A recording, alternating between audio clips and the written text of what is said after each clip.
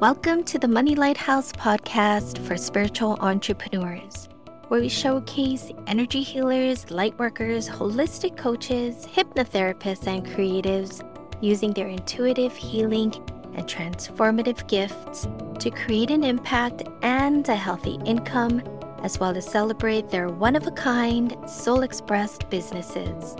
We'll take a look at the inspirational and insightful money lessons and messages in the world around us. I'm Michelle Irevis, your host and fellow spiritual entrepreneur, learning, exploring, and uncovering the gifts and the personal growth opportunities of a soul-inspired business right alongside with you. Thanks so much for pressing the play button and listening. We hope you enjoy this episode.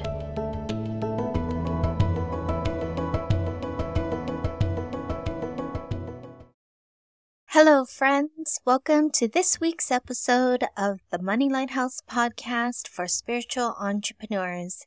I'm Michelle Irevis, your host, metaphysical money coach, numerologist, and Vedic astrologer. Generally speaking, when it comes to manifesting, many people find that there are things that are easy to manifest and things that are a little more difficult and challenging to manifest. Parking spaces and green lights, cakewalk, helpful people and world-class mentors, no sweat, opportunities and free stuff, child's play. But when it comes to money, many people find it challenging, frustrating, and difficult. Sadly, many people get frustrated when the money doesn't show up and they say manifesting in the law of attraction doesn't work. I totally get it. It can be deflating when you feel like you're doing all the things suggested and recommended faithfully and without complaint, but nothing happens or your situation doesn't change or even get any better or, heaven forbid, gets worse. I've been there. I know far too well how it feels. Maybe that's why I'm so passionate about learning more and more and as much as I can about manifesting money and then experimenting and putting it to practice and sharing what I am learning with others because I am on the journey with you. So I'm always on the lookout for tips and tricks and different ways to manifest money in a way that is true to you, that is true to your soul, your spirit, and the way that you are uniquely designed to manifest money and build your business. So if you have any tips and tricks for me, contact me and let me know what they are. Anyways, this episode was inspired by this money manifesting phenomenon. Let's take a look at the top 3 reasons why the law of attraction for money creation is more challenging or elusive in comparison to pretty much anything else. At least in my case it is. Okay, one possibility is that we may be resistant to receiving, so we self-sabotage our success. For instance, say you wanted to increase your income, generate more money, and find a job that pays better. Then, lo and behold, you hear that a friend of a friend is looking to hire someone with your qualifications, who would pay you twice as much as you're making now. All you have to do is send them your resume. But you don't. You somehow keep putting it off. You make excuses that you want to update it before you send it in, or you start to question if it's legal or too good to be true. You just can't bring yourself to receive the opportunity and abundance that is right for you. So the job gets filled by someone else, less qualified, and does terrible work and complains about their commute. All in all, they really don't appreciate the job or see how awesome it is. They are ungrateful and a pain to work with. If you could have only seen what an asset and blessing you into the company. That saying yes and receiving and pursuing the opportunity your friend presented to you was actually doing them a favor. That they would not hold that favor over your head and have an expectation of payback from you. That it was truly a win-win situation. So in this case, we let self-sabotage get in the way of success and generating a greater income. Another reason is called cognitive dissonance. Many of us experience cognitive dissonance when it comes to manifesting money. Cognitive dissonance is when you consciously want, believe, or think something to be true, correct, or good, but then you act in a way that's contrary to what you want, believe, or think. It's like having your wires crossed. It's like saying one thing but taking action and behaving entirely different. Often you don't mean to do it or intend to do it. It just naturally, unconsciously happens.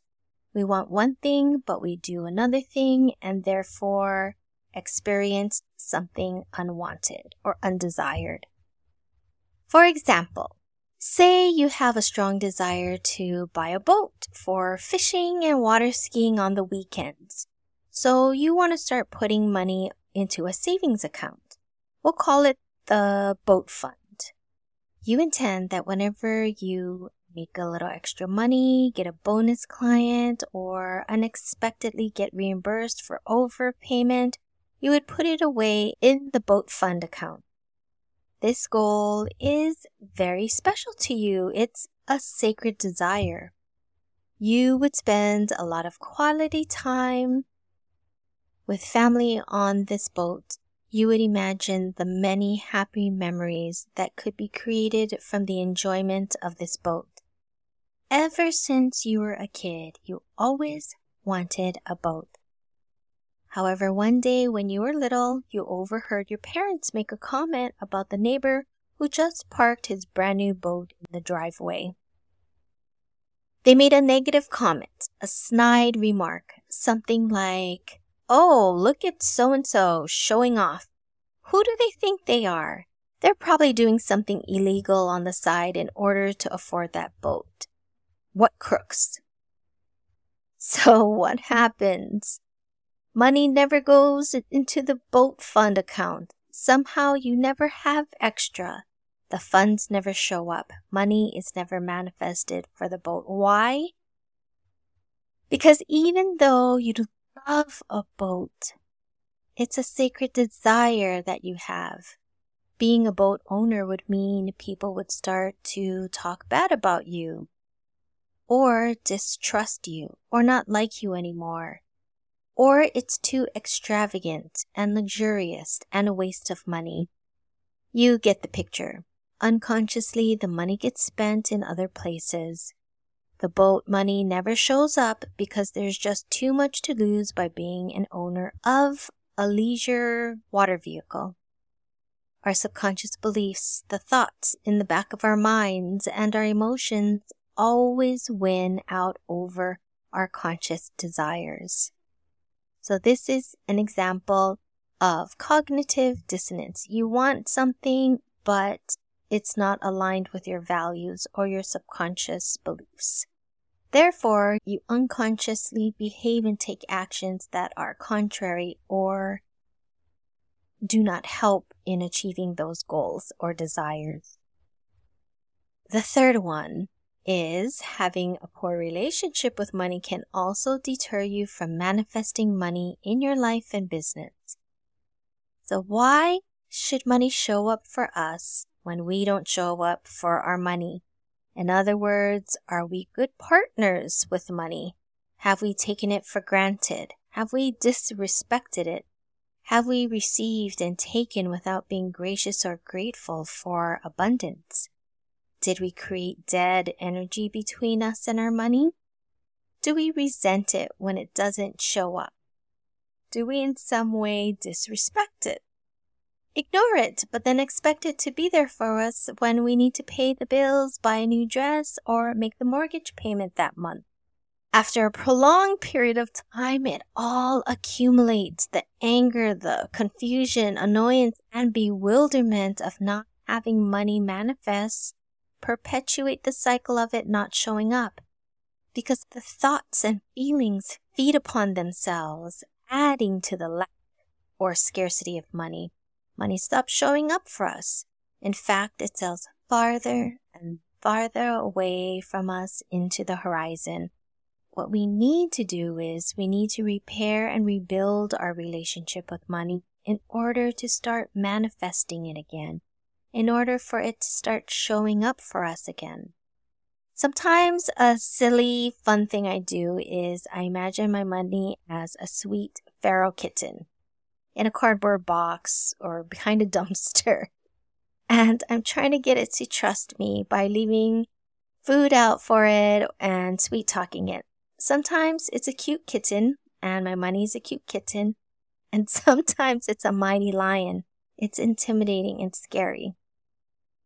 Either way, I'm really patient, kind, respectful, and mindful of my energy.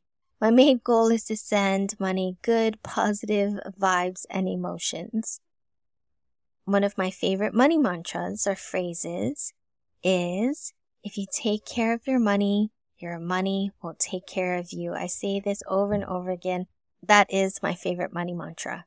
If you take care of your money will take care of you. So this reason or lesson was and still is a big one for me. All these three reasons are big for me, but this one, the third one here about the relationship with money, this was the super uber big one for me. I consciously have to work on my relationship with money and positive energy flow between us. It's a process, but I feel progress is being made. And that's the 3 reasons why money manifesting could be difficult for you. Just to recap one more time, it's resistant to receiving, so we self-sabotage, cognitive dissonance, and your current relationship with money.